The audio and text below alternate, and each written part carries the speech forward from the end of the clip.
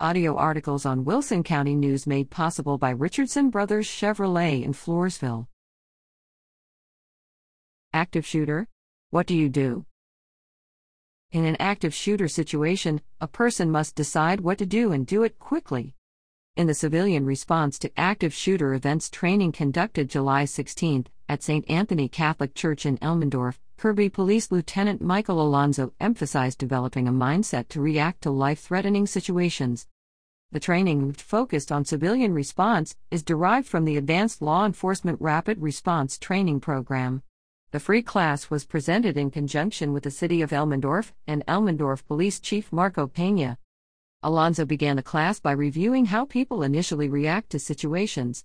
He explained that the normal first reaction to an unexpected dangerous event is denial, such as a person refusing to believe he is hearing gunshots. Don't be in denial, Alonzo said. If you hear gunshots, go immediately to deliberation. What are you going to do? The key words here are avoid, deny, and defend. Avoid in its simplest form is to run, to get as far away from the shooter as possible, as fast as possible.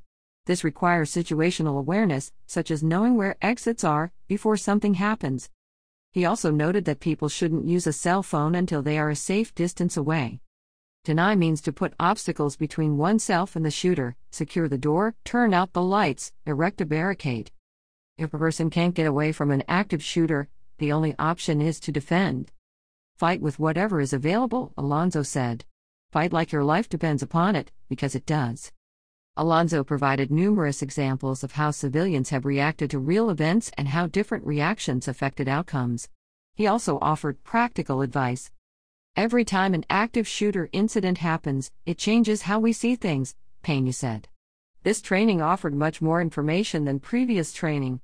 Grips at WCNonline.com